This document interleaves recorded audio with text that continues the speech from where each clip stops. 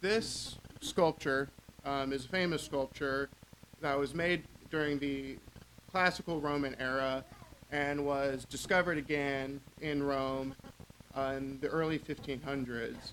It depicts a Trojan priest named Laocoon who was there during the final days of the Greek siege of the city of Troy.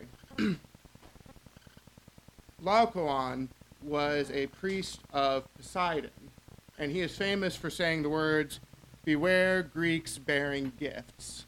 When the Greeks came with their horse to give as a gift of peace to the Trojans, Laocoon said, "Do not accept this gift, do not bring it into the city, and send it back." And because of this, Laocoon died. The gods were upset with Laocoon. They sent serpents out from the water to devour Laocoon and his two sons. And this sculpture commemorates this mythological death of Laocoon. It is a picture of him and his two sons being devoured by snakes. The poet Virgil said, "At the same time he stretched out his hands to tear the knots of snakes, his body soaked with saliva and black venom. At the same time he lifted horrendous cries to heaven, like the bellowing of a bull when fleeing from the altar, a wounded bull that has shaken the ill-aimed axe from its neck." And what then is the moral of the story? What is the purpose of the death of Laocoon? If you save your country, if you try to save your countrymen, if you try to help those who you love and who you care about, you will be struck down and you will die. That is the moral of Laocoon. And we see in his face purposeless, meaningless anguish. His death and his suffering served no greater purpose. He merely died a meaningless and horrible death because he tried to save those who he loved. And this anguish, this pain, and this suffering reminds me, or at least it puts me in mind of some of these people who we have been reading about and studying in the book of Revelation. I think specifically in our most recent class, we read about the 7 bowls of God's wrath. And in Revelation chapter 6, beginning in verse 8, it reads, "And the 4th angel poured out his bowl on the sun, and it was allowed to scorch with fire. And they were scorched by a fierce heat, and they cursed the name of God who had power over these plagues, and they did not repent or give him glory. The 5th angel poured out his bowl on the throne of the beast, and on the kingdom was plunged into darkness. And people gnawed on their tongues in anguish, and cursed the God of heaven for their pain and sores, for they did not repent of their deeds." And furthermore, we see what is the end result for those who worship the beast. What is the end result for those who love this life? We see in chapter 14 and verses 17, when the 3 angels have given their messages, their gospel of good news to the servants of God, we find that there's another angel that comes out with a sickle, and an angel says, "Put your sickle and gather the clusters from the vine of the earth, for its grapes are ripe." And so the angel swung its sickle across the earth and gathered the grape harvest of the earth and threw it into the great winepress of the wrath of God. And the winepress was trodden outside the city, and blood flowed from the winepress as high as a horse's saddle for 1,600 stadia. For those of us who weren't in the class, that would be a lake of blood stretching from here to Auburn, Alabama. It would take over 100 years for the blood to drain from the top of your neck down. And all of this blood, all of this violence for these people is worthless. It is meaningless. There's nothing that's good is going to come out of their suffering and out of their anguish. In fact, in today's Bible class, we'll see the woman, mystery in Babylon, who's drinking the blood of the saints and is making herself drunk with blood. and we see that her violence and her lust for blood is ultimately meaningless. And this stands in stark contrast to what we as Christians understand. I was speaking to our brother Josh Jones just yesterday at Haley and Luke's, and he was telling me that he was mourning for the death of one of his brothers, a brother in Christ who died unexpectedly of a heart attack. He was a healthy man, and he died. And how he was described to me was he was a Barnabas. And Josh said to me, he looks forward to the day that I will get to meet this man, the servant of God.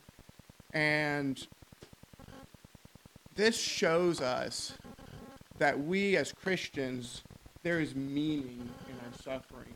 And most importantly, there is meaning in the suffering of Jesus Christ.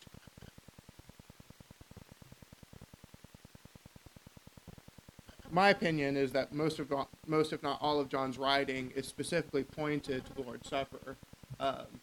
That's more of a personal opinion, but we see throughout the book of Revelation that John brings up over and over the blood specifically of the Lamb, and what the blood of the Lamb does. It is our reason for living.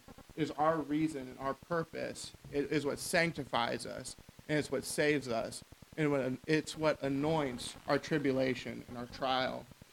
And as we are about to go into this time of the Lord's Supper, I'm going to read us just a few passages from the book of Revelation.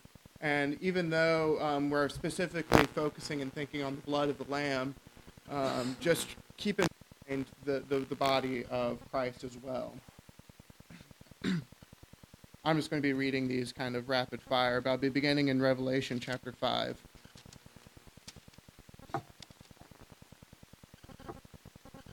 And one of the elders said to me, "Weep no more.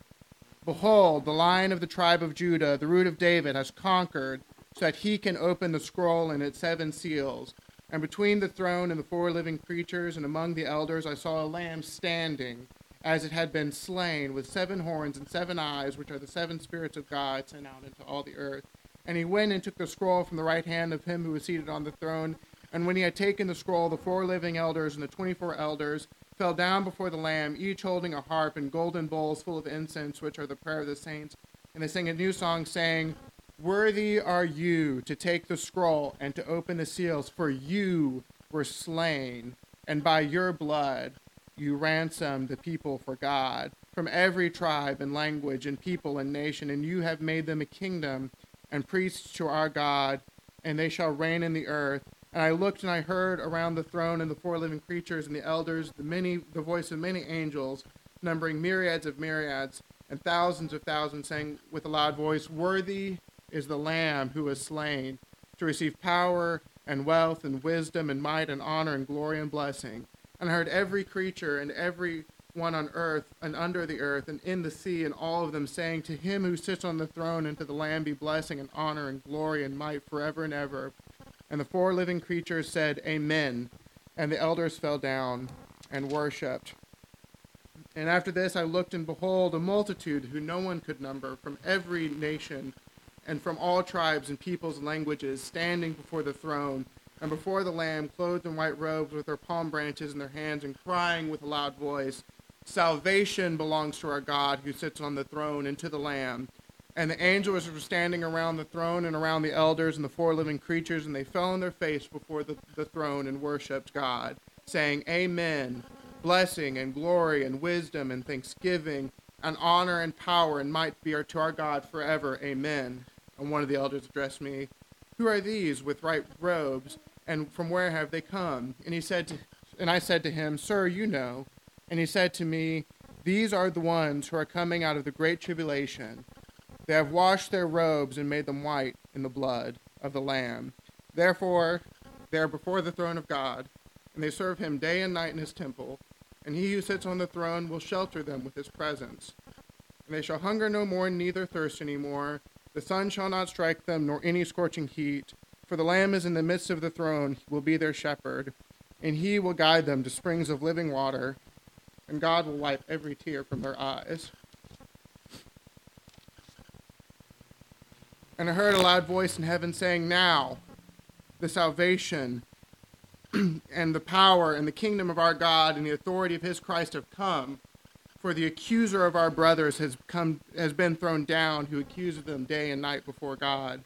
And they have conquered him by the blood of the Lamb and by the word of their testimony, for they love not their lives, even unto death. And then I saw heaven opened, and behold, a white horse, and one sitting on it who is called Faithful and True, and in righteousness he judges and makes war. His eyes are like a flame of fire, and on his head are many diadems, and he has a name written that no one knows but himself. He is clothed in a white robe, dipped in blood, and the name on which he is called is the Word of God. And the armies of heaven, arrayed in fine linen and white and pure, were following him on white horses. From his mouth goes a sharp sword from which to strike down the nations, and he will rule them with a rod of iron. And he will tread the winepress of the fury of the wrath of God the Almighty. On his robe and on his thigh he has a name written, King of Kings and Lord of Lords. And I saw an angel standing in the sun, and with a loud voice he called to all the birds that fly directly overhead, come, gather for the great supper of God. And from the throne came a voice saying, praise our God, all you his servants who fear him, small and great. And I heard what seemed to be a voice of a great multitude, like the roar of many waters, like the sound of many peals of thunder, crying, Hallelujah! For the Lord our God, the Almighty, reigns. Let us rejoice and exult and give him glory, for the marriage supper of the Lamb has come, and his bride has made herself ready. It was granted for her to clothe herself in fine linen, white and pure, for the fine linen is deeds of the saints. And the angel said to me, write this, blessed are those who are invited to the marriage supper of the Lamb. And he said to me, these are the true words of God. Come, let us enjoy the supper of the Lamb.